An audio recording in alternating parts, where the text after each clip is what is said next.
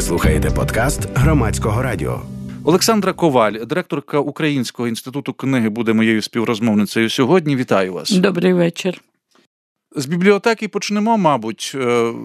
Всеукраїнський день бібліотек 30 вересня. Ваше ставлення загалом до бібліотек якось еволюціонувало протягом життя? Ви належите до тієї частини людей, які кажуть, от колись у бібліотеки ходили дуже багато, а зараз не ходять, було багато книжок, зараз нема, або навпаки? Я вчилася у Львові, і мені пощастило вже з першого курсу мого інституту записатися в наукову бібліотеку імені Стефаника.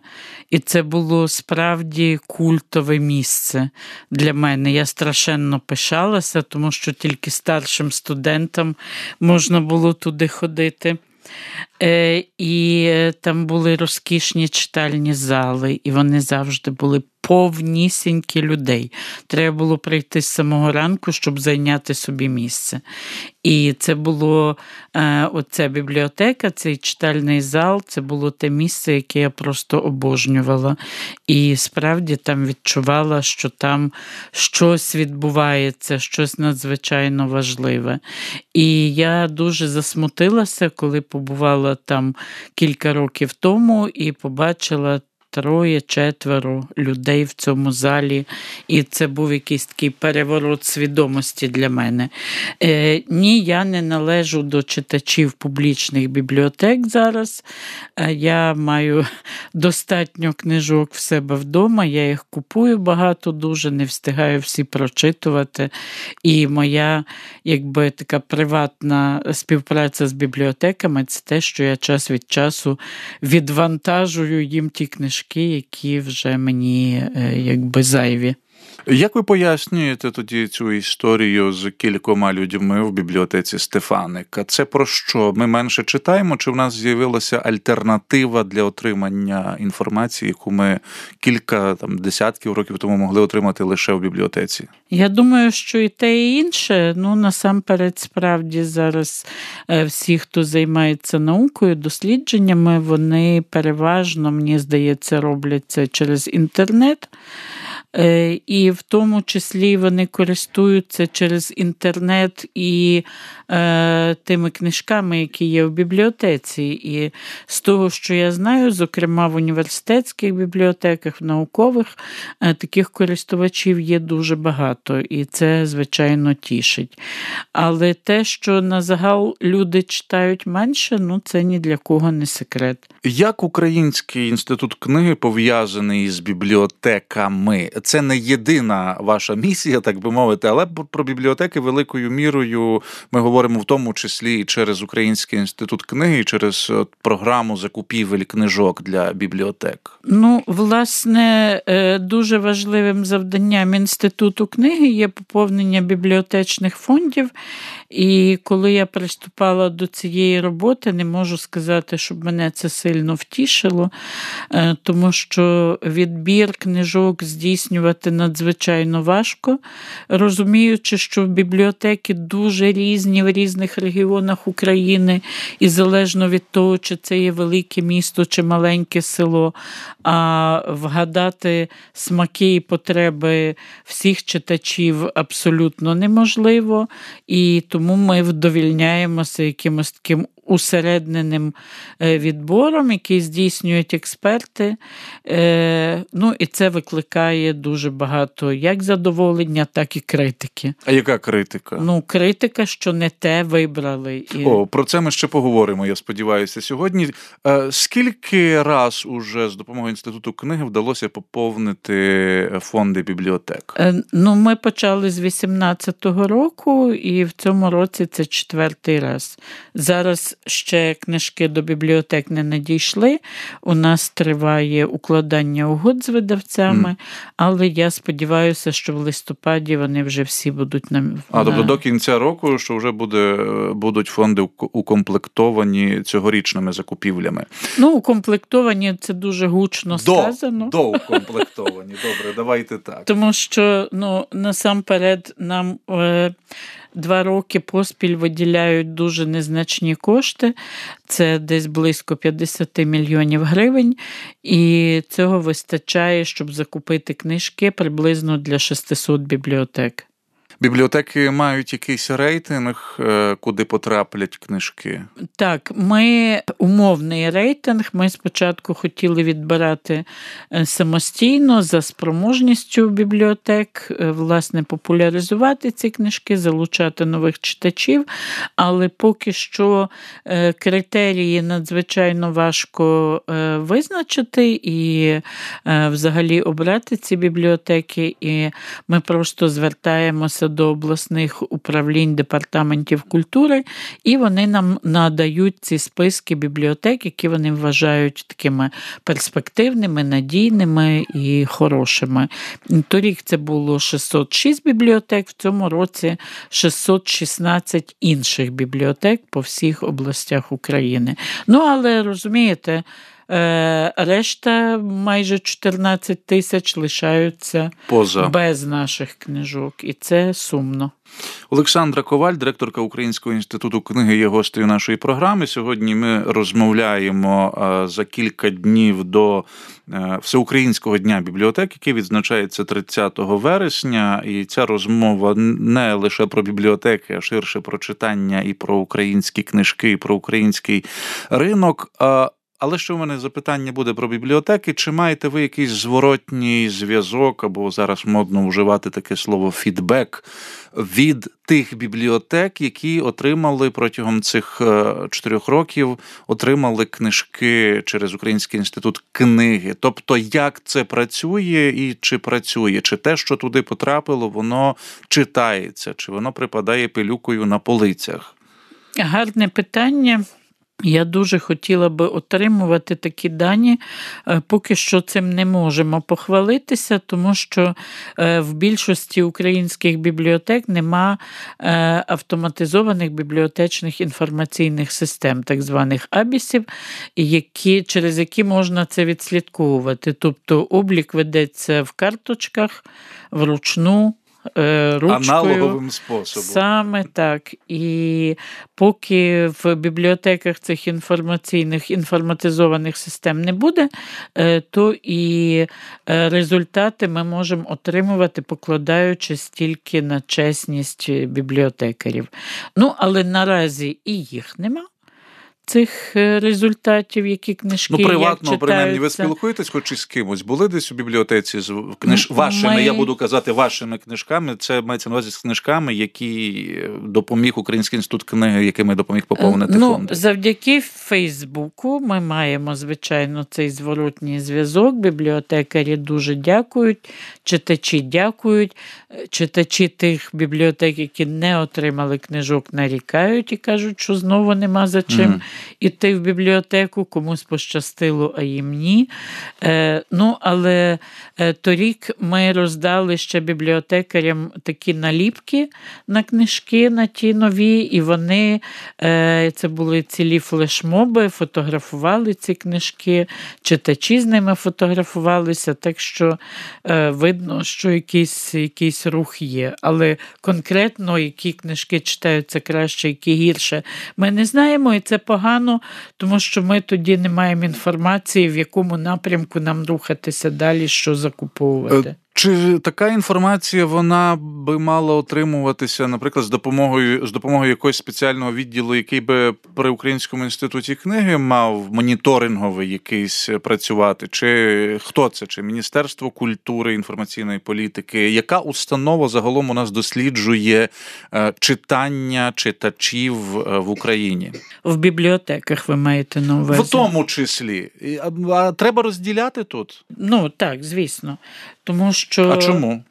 Тому що вся бібліотечна статистика, вона збирається знову ж таки вручну. Кожна бібліотека надсилає свої дані за спеціальною формою статистичною в обласну бібліотеку, та їх зводить, надсилає в Національну бібліотеку Ярослава Мудрого, та їх тобто зводить. Це окремий світ, так би мовити, читацький, який живе паралельним життям до цього хаотичного, можна сказати, книжкового ринку. Звичайно, на книжковому ринку теж нема достовірних даних, що і як читається і скільки. Єдине, як можна дослідити, і ми це робили, це соціологічні дослідження, але, звичайно, вони мають певну похибку, і вони були проведені не в такому масштабі, як би годилося, тому що, наприклад, в Сполучених Штатах опитують 200 тисяч читачів, щоб отримати ці дані, а в нас це 2 тисячі, або іще менше. А що ці дані дають? Що дають дані? Наприклад, для Українського інституту книги. Ви би мали цифри, що би вам це полегшило, чи ускладнило, чи відкрило двері якісь? Для чого ці цифри? Оскільки місією Українського інституту книги, власне, є популяризувати читання задля життєконструювання. Тобто, щоб люди мали якесь задоволення або користь від цього читання. І ми знаємо, віримо, і це доведено багато разів, що так воно і є. Треба знати, скільки вони читають, як вони читають, і щоб надалі розробляти програми, які стимулюватимуть читати більше і краще. Олександра Коваль, нагадую, є гостею нашої програми. Сьогодні директорка Українського інституту книги. Що буде із закупівлями на наступний рік? Що із бюджетом і що в бюджеті? Ви вже сказали, що попередні 2 роки зменшені видатки на Український інститут книги, я правильно? В нас найбільша сума була в 2018 році, це 114 мільйонів гривень, і це була дуже гарна сума, хоч тоді вона мені здавалася замалою. Потім нам зменшили до 87 мільйонів, а в торік і в цьому році біля 50 мільйонів. Це гроші винятково на закупівлю книжок чи загалом на функціонування? Ні, це тільки на закупівлю книжок. Це так звані видатки розвитку, капітальні витрати, як на речі довготривалого користування. Книжки – це речі довготривалого користування. Це як в театрі є реквізит такий, який закінчується, яблуко, яке треба з'їсти, він закінчується кожної вистави, він вичерпний. А є невичерпний, якщо це бутафорія якась, воно може довше існувати. Я сподіваюся, що книжки все-таки це не бутафорія. Не на один раз і не бутафорія. І що ними користуються, книжки, звичайно, зношуються. І про це треба пам'ятати, а також книжки морально і фізично старіють, так? І їх треба списувати. І тут є проблема, тому що списати книжки в Україні надзвичайно важко.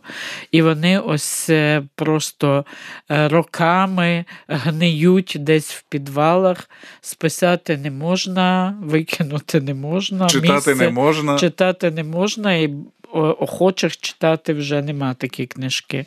Так що з бюджетом на наступний рік, 2022? Ми попросили 183 мільйони гривень, що дозволить нам закупити приблизно стільки книжок, як у 2018 році.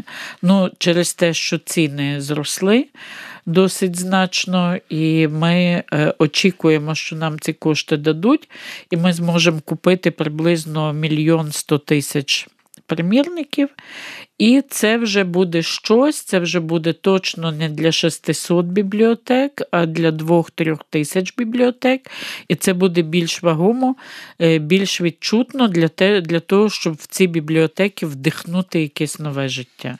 Чи є у вас підстави вважати, що ці 180 мільйонів будуть? В мене є надія, велика надія, тому що я розумію те, що і розуміють інші люди в нашому уряді, що в Україні відбувається якась велика криза.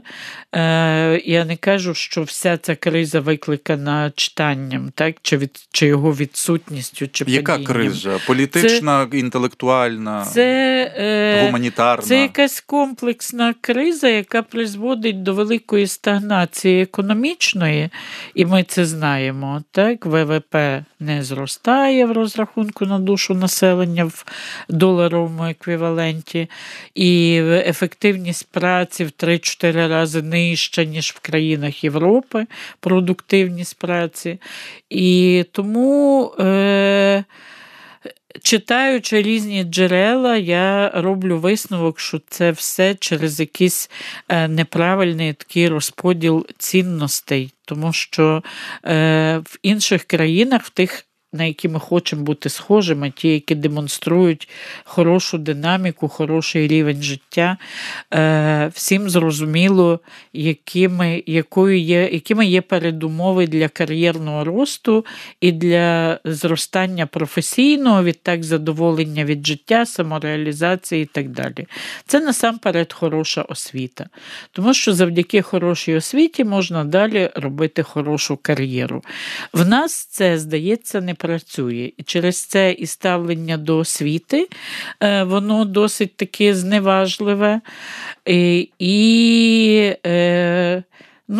оскільки люди зараз почасти трактують університети просто як такі місцятки, контори, де видають дипломи про вищу освіту, вони не дуже стурбовані тим, щоб здобути там ці знання, які їм допоможуть. Тобто освіта – це диплом. Да, сприйняття. Диплом, з яким далі можна рухатися. Зокрема, на роботу в державну установу не можна потрапити, якщо в тебе немає вищої освіти, і то на рівні магістра або спеціаліста. Тобто це доступ до держслужби, наприклад, так? Так, але в тому числі. Але я думаю, що в інші якісь нормальні бізнесові структури теж зовсім без освіти людей не беруть. Але головне, правда, не так диплом, як ті знання, ті навички, які отримані в процесі освіти, а дослідження показують, що здобути знання і їх використовувати неможливо, якщо дитина, студент не отримали з раннього віку стійкі навички читання, і то довгих масивів текстів різної складності. То ви зараз говорите про суто технічну складову, так? Тобто береш і читаєш. Так, звичайно, не просто береш і читаєш, а читаєш, аналізуєш, розумієш, засвоюєш, присвоюєш і видаєш свої геніальні ідеї. Або не видаєш. Залежно, звісно, від дуже багатьох факторів. А тут про держслужбу, це я зачепив, продовжуючи цю вашу тему, щоб потрапити на неї, треба мати вищу освіту. Ніколи про це не думав чомусь, але чи ми можемо говорити про держслужбу як окреме інтелектуальне явище, перепрошую, не знаю, як це прозвучало, і з певним теж набором не лише бюрократичного управління, так, що куди має піти, а можливо з певним набором, і таких складових, які б ми... Я не знаю, наприклад, наскільки треба знати історію для людей на держслужбі, наскільки треба орієнтуватися в культурі, принаймні базово. Бо ми кажемо, людина, наприклад, керує поїздом, вона має вміти керувати поїздом. Все інше, це вже вона хоче робить, не хоче не робить. А от про держслужбу, якщо йдеться, чи поза бюрократією тут має ціннісна ця шкала існувати? Знаєте, дуже гарне питання ви задали, тому що, знову ж таки, перебуваючи на роботі в державній установі, я не є держслужбовцем, це просто керівник державної установи, інший статус. Я теж переконуюся в тому, що культуру дуже недооцінюють. Ті люди, які, зокрема, мають вплив на розподіл фінансування, вони дуже часто не розуміють, для чого. Вони тільки кажуть, ви витрачаєте публічні кошти. А що з цього прибуває? Ну, от що з цього прибуває, це такі KPIs діяльності цих культурних установ всіх. Над ними зараз дуже працюють, їх розробляють, але вже зрозуміло, що культура і креативні індустрії все-таки дають великий якийсь внесок в той же ВВП, і цей внесок може тільки зростати, тому що інакше ми не завжди залишимося аграрною чи якоюсь сировинною країною, а це зовсім не цікаво вже в наш час. Тобто треба давати готовий продукт, треба вчитися довершувати. Готовий, унікальний і цінний для цілого світу продукт. Ми його тут маємо ресурс виробляти і виготовляти цілком? Звичайно, тому що це ресурс інтелектуальний. І такі продукти завжди роблять талановиті, креативні, освічені, розумні люди. І вже зразки таких продуктів є, і цим треба користуватися, а читання допомагає в розвитку креативності, воно розбуджує фантазію, дозволяє зазирнути за якусь межу. Олександра Коваль, директорка Українського інституту книги, є моєю співрозмовницею сьогодні. Це програма «Громадська хвиля». І ми говоримо про читання, але за кілька днів до Всеукраїнського дня бібліотек, до яких, сподіваємося, і наступного 2022 року потраплять книжки з допомогою ресурсів, якими, сподіваємось, володітиме Український інститут книги. Які є важелі у вас або додаткові ресурси залучення, не знаю, громадських організацій, просто людей до того, аби уможливити цю фінансову статтю, яку ви запланували на наступний рік? Тобто, умовно, бібліотеки можуть вимагати, не вимагати, робити запити до якихось місцевих адміністрацій, казати: любі друзі, нам треба 100 книжок, давайте ми щось придумаємо. Знаєте, у нас важелів впливу на цю активність на місцях бібліотечну, звісно ж, нема. Те, що ми робимо, це ми просто постійно комунікуємо про важливість читання і важливість бібліотек, а далі вже всі люди мають робити свої висновки. І, очевидно, дуже би хотілося достукатися і провести якісь курси, такі, власне, про важливість бібліотек в територіальних громадах для керівників цих територіальних громад, тому що теж далеко не скрізь вони оцінюють важливість саме бібліотек. Я їх можу зрозуміти якимось чином, тому що зараз на бюджети територіальних громад падає дуже велике навантаження, якого не було раніше. Це і фінансування освіти, і медицини, і дороги теж треба ремонтувати, за винятком тих, які ремонтуються в межах великого будівництва. Тобто всі місцеві проблеми лягли на плечі. Так, і очевидно, що оскільки так багато років про важливість бібліотек ніхто ніколи не говорив, то це трохи атрофувалося в свідомості і громадян, і мешканців цих громад, і в керівників особливо. Значить, треба нагадувати.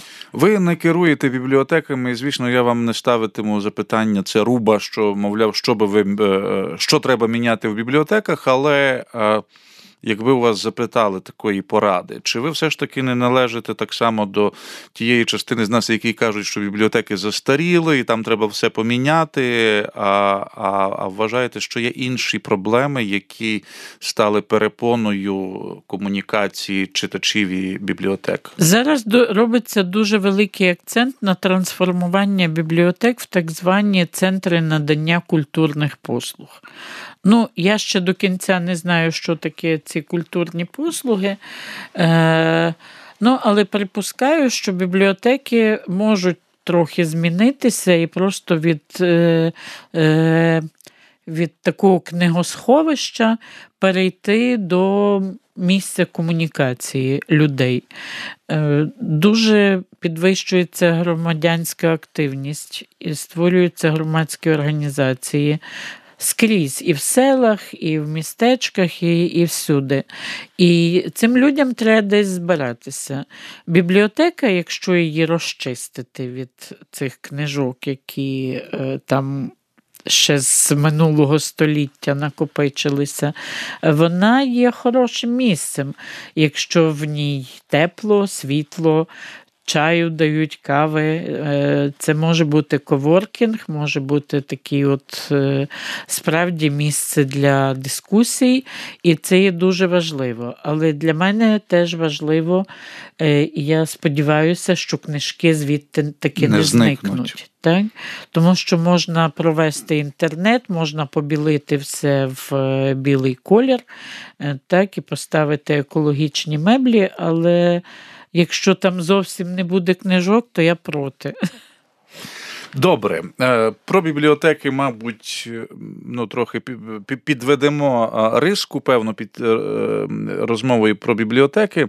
Український інститут книги вам, я не знаю, чи коректно казати, що трохи пощастило, але ви зараз не втрапили, як за останній рік у цю турбулентність втратили нові інші культурні інституції, і відносно нові, так, як мистецький арсенал, зокрема, так і нові, які створювалися в останні роки, вже після Революції Гідності, там центр Довженка, так, тобто ці всі скандали, які Український культурний фонд, мабуть, найбільш відомий в цьому плані, і це створило дуже різний, так би мовити, настрій і у людей причетних до цих інституцій, і у тих, хто спостерігає у нас, та, у громадян України.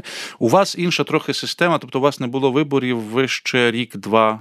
В мене контракт на 5 років. Я прийшла на роботу в кінці 18-го, так що я ще маю повних 2 роки. Я не знаю, чи ви корпоративно, так би мовити, через солідарність, може, з колегами, чи коментуєте цю ситуацію, і в який спосіб, про що така турбулентність свідчить загалом, якщо не прив'язуватися там лише до винятково політичних якихось моментів? Дивіться, насамперед я вважаю, що призначати керівника якоїсь великої державної установи, яка має щось змінити на 3 роки, це досить таки недалекоглядно. Що контракт на 5 років, як зі мною в інституті, у нас це законом передбачено, це якийсь більш-менш нормальний термін. Тому що я, наприклад, за свої 3 роки роботи, я тільки почала розуміти, як і що відбувається. Я, звичайно, не є найталановитішим керівником, напевно, але справді в державних установах щось змінити, щось повернути, розвернути, це все займає в рази або десятки разів більше часу, ніж в громадській організації чи бізнес-структурі. І це треба розуміти. Тобто рухатися до якихось змін ми можемо тільки шляхом внесення змін в закони насамперед і всю іншу нормативну документацію, яка з них випливає. Тому що працювати ми маємо право тільки за дуже чітко встановленими правилами і документами. Тобто це питання процедури. Це процедури, вони надзвичайно складні і невиправдано складні, я вважаю. Це якесь таке просто перестраховування з боку держави, щоб, не дай Бог, жодного кроку вправо-вліво, розстріл на місці. І це справді страшно. І тому що всі демонструють якусь тотальну недовіру до твоїх рішень. Коли держава приймає, тобто вирішує, що пора запроваджувати нові інституції, якось міняти ситуацію, зокрема в культурі. Це є дуже таки делікатна сфера, як дуже чутлива. Так, ми завжди з вами про це знали, для когось це з'ясувалося. То треба, я вважаю, виявити цей кредит довіри і дати право на помилку. Зараз так багато взагалі в системі виховання і в менеджменті менеджменті говориться, дайте їм право на помилку і своїм дітям, і своїм працівникам. Хай вони це усвідомлюють і виправляють. Але тільки керівник державної установи не має права на помилку, бо вона завжди буде фатальною. І ось тут потрібна якась політична воля, щось треба поміняти і сказати, ви розвивайтеся, як ви хочете, ми вам даємо карт-бланш, але дайте нам в кінці свого терміну, який має бути довшим, чим 3 роки, я би сказала, що і 5 замало, 100 забагато, так, і 40 забагато, але щось таке між 5 і 40 це вже може бути. І тоді ми подивимося. Але навіть якщо ви в процесі виявите, що ви кудись рухаєтеся не туди, змініть, маєте право змінити напрям, вектор свого руху. Тут, мабуть, може бути від тих, хто нас слухає, зустрічне запитання, чи маємо ми цей час і можливість помилятися в цій ситуації, коли от в ситуації війни, наприклад. І це, мабуть, запитання, яке перед вами кожен раз теж стоїть і перед колегами. Вибачте, але 30 років відбувалося казна що. Де ми опинилися, ми бачимо. Зокрема, у сфері книговидання, яке не зростає, а тільки падає, починаючи з 11-го року. І я просто не знаю, що, нема часу, да? Війна все спише, да? Але він потрібен. Якщо ми 30 років впадали в якусь яму, то, як кажуть, треба стільки, щоб з неї вибратися. І це правда. Знаєте, коли тільки Україна проголосила незалежність, в 91-му році, мені було тоді 34 роки, я була переконана, що через 10 років в нас буде все плюс-мінус так, як в Польщі, яку я брала за зразок в цьому, власне, в професійній діяльності. А за 20 років взагалі все буде прекрасно, і ми будемо жити чудово. Але мудрі люди знали, що треба 40 років ходити по пустелі. Туди-сюди. А тепер от зараз Грицак каже, ще 40 давайте. Ще нам до 40 ще 10 і так лишилось, тобто сподіватимемо, що за ці 10 щось вирівняється. Може мій внук щось застане. І ще через 40 ви маєте на увазі. Олександра Коваль, директорка Українського інституту, є гостею нашої програми. Про процедури ми згадали. Ви зачепили цю складну історію із нормативно-правовою базою. Є ці прекрасні слова, їх дуже добре вимовляти в мікрофон, вони дуже вагомо звучать кожен раз. Нещодавна історія з відкликанням однієї з книжок наробило багато галасу в соцмережах, про це говорили. Одні ображалися, що як таке взагалі може потрапляти в ці списки. Інші зворотньо ображалися, що за це ж голосували люди, які обрані як експерти, як фахівці. І якщо ми робимо тут так, то це означає, що ми можемо наступного разу будь-що звідти прибрати, тому що от небайдужі громадяни виявляють в такий спосіб свою позицію і своє розуміння доброго і поганого. Ви не можете впливати на цей відбір, я маю на увазі там ставити якісь плюсики чи мінуси, хрестики? Ні, ні я, ні жоден інший працівник Українського інституту книги не маємо права якось впливати на експертний вибір. І я задоволена, що так є. Як на мене, то найкраще би цим відбором займалися бібліотекарі в своїх бібліотеках, якщо їм дати на це кошти, субвенції, а не якісь дяді і тьоті, які справді не дуже знають, що потрібно в цьому конкретному селі. Це дуже складне питання, я його вже багато разів піднімала. Жоден експерт не є настільки експертом, щоб розуміти потреби всіх і кожного. І це теж правда, мабуть. і якось на це впливати. Кожен керується своїм якимось суб'єктивним ставленням до цієї чи іншої книжки. Інша справа, що експертів є досить багато, і сума цих суб'єктивних оцінок нам дозволяє вважати, що оцінка є більш-менш об'єктивною, але тим не менше, експерти мають, я не кажу прочитати, бо це просто за життя людина не може стільки прочитати. По 800 тисяч книжок вони мають переглянути. Але навіть переглянувши ці книжки, я не розумію, як можна було оцінити, що вона для когось може бути шкідливою, викликати таку реакцію. Але я не хочу цього більше коментувати, тому що зараз працює робоча група, яка обіцяла нам на завтра надати вже якісь поради. Це люди, які розуміються на антидискримінації, на всіх оцих проявах, процесах, як можна цьому запобігти. І я буду дуже вдячна, якщо це буде внесено в якийсь наш регламент. Щоб не виникало подібних історій. Якщо це буде можливо, то, звісно, ми до цього всього достосуємося. Але якщо вони зобов'яжуть всіх експертів прочитати всі книжки, то я відразу скажу, що це неможливо. Неможливо, тому треба шукати якісь інші способи.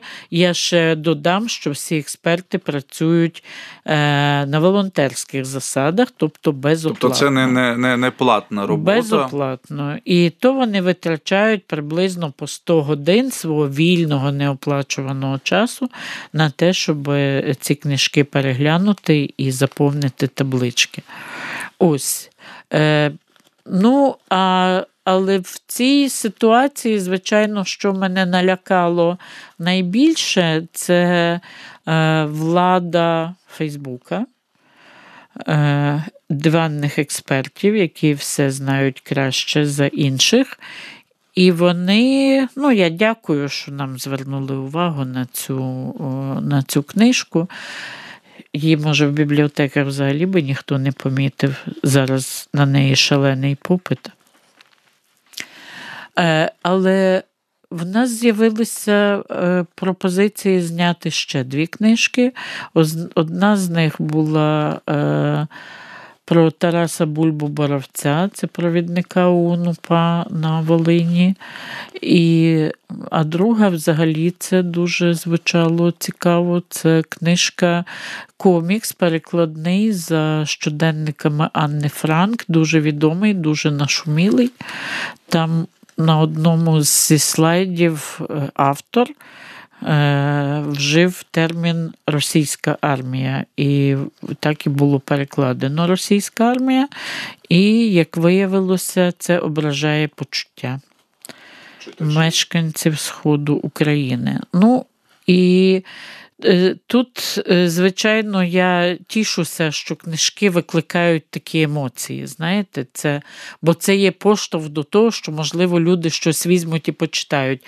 Але мене не тішить, що, можливо, наступного разу нам скажуть, а ви знаєте, ви включіть ще отакі і такі книжки, тому що тоді просто навіщо експерти? Давайте. Проголосуємо на Фейсбуці, може цього буде достатньо. Тобто я за те, щоб передати кошти бібліотекарям. Але для цього всього треба, мабуть, теж уживати змін в цій нормативно-правовій базі, так? І міняти... Так, звісно, це мають бути виділені субвенції. Це робиться на рівні бюджету, субвенції на місцеві органи місцевого самоврядування, розподіл і так далі, і так далі. Нам, правда, зараз говорять, ви не відмовляйтеся, будь ласка, тому що від вас гроші заберуть, а туди вони не потраплять. Так що ми поки що вимагаємо, наполягаємо і заручаємося підтримкою всіх. Але разом з тим агітуємо місцеві громади і бібліотекарів, щоб вони вимагали більше коштів на бібліотеки від своїх територіальних громад. Історія з книжкою, не ця конкретно, а загалом, який час від часу у нас відбувається, це ж великою мірою і про... ми кажемо, іноді вживаємо такий прекрасний термін, як інститут репутації, і звісно, звикли казати, що в Україні такого немає, і це все не працює. День-два, а там поголосували в Фейсбуці, далі все забулося. І якоюсь мірою, це, ми бачимо, принаймні, в політиці, всюди це якоюсь мірою працює. Але, мабуть, не остаточно. Не можемо говорити, що в середовищі, принаймні, людей, які працюють із книжкою, що інститут репутації, він взагалі ні про що. Чи все ж таки ні про що? От у середовищі видавців були ж ці історії з співпрацею, з виданням тієї чи не тієї літератури, і ми постфактум потім кидаємо один в одного, чим попало по Фейсбуках, що, мовляв, так можна робити або так не можна. І це завжди розмови на межі між тим, що ми маємо в умовах війни щось забороняти, або не мусимо нічого забороняти, бо інакше ми заборонимо потім те, що є життєво необхідним. Знаєте, в умовах війни, я кажу, в умовах війни можна жити по-іншому, якщо визнати, що є війна, так? І тоді ввести якісь тимчасово інші закони. Насамперед, чому би нам не обмежити імпорт російської книги з Росії? Аби чому би нам не боротися активно з піратством, яке процвітає, і контрафактом, тому що це завдає дуже величезної шкоди і українським видавцям, і українським читачам. Я прочитав, що ви закінчили Львівський лісотехнічний інститут і працювали над розробкою систем очищення повітря і енергозберігальних чи енергощадних технологій, як зараз би ми сказали. Точно. Знаєте, часом жалію, що я це покинула. Чого? Тому що дуже перспективно зараз. В сенсі зараз так? В цьому контексті, чи ви не думаєте так само про те, що книжка, матеріальна, оця з дерева, з паперу, можливо, Український інститут книги міг би більше інвестувати своїх ресурсів, інтелектуальних у тому числі, в інші форми? Цей ринок і так існуватиме, хто захоче видаватиме, для тих, хто захоче це читати і купувати, але можливо через перспективність. Так, ми працюємо над розробкою і наповненням української цифрової бібліотеки через певні недоліки в фінансуванні і бюрократичні ж перешкоди. Воно все ще на такій початковій стадії. Тестуємо. Що це буде? Це українська цифрова бібліотека, яка має наповнюватися насамперед сучасною українською літературою. І знову ж таки уповаю на боротьбу з піратством, тому що українські видавці дуже неохоче роблять електронні копії своїх книжок і погоджуються їх давати в доступ через те, що бояться, що вони втратять таким чином своїх покупців. Хоч якісь канали зв'язку із українцями або тими, хто читає українською за кордоном, теоретично можна напрацювати? Чи можемо ми говорити про умовно наш ринок, 1%, 5, 10, в Канаді, Штатах і Австралії, давайте найбільше візьмемо, може, діаспори є. От, наприклад, так, як у нас читається російська книжка, або вже, може, і англомовна навіть, для певної частини. Кажуть, що поза межами України мешкає 20 мільйонів українців. Чули таке? От якби кожен з цих 20 мільйонів купив по одній книжці, було би значно легше. І просто український книжковий ринок значно би розвинувся. Вдвічі, щонайменше. Про це можна думати, принаймні, чи це про ілюзії? Те, щоб вони купили книжки? Так, і про те, щоб з цим ринком спробувати працювати, чи створити із цього ринок. Наразі ми займаємося дослідженнями того, як поширюється україномовна книжка в світі. І переклади з української мови. От саме зараз стартують ці дослідження, які ми робимо спільно з Українським інститутом. І, можливо, там будуть відповіді. Це все дуже непросто. І це все технології, поповнення фондів, бібліотек там. Вони мають своїх постачальників роками і десятиліттями.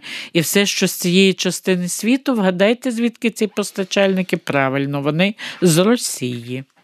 От на цій, не знаю, якій ноті ми завершуємо сьогоднішню нашу програму. Та чого ж? Ми просто стараємося, щоб це змінилося. Тільки треба набратися терпіння і мати мужність визнати, що з року на рік все не зміниться. Олександра Коваль, директорка Українського інституту книги, була гостею нашої програми. Ви слухали подкаст Громадського радіо.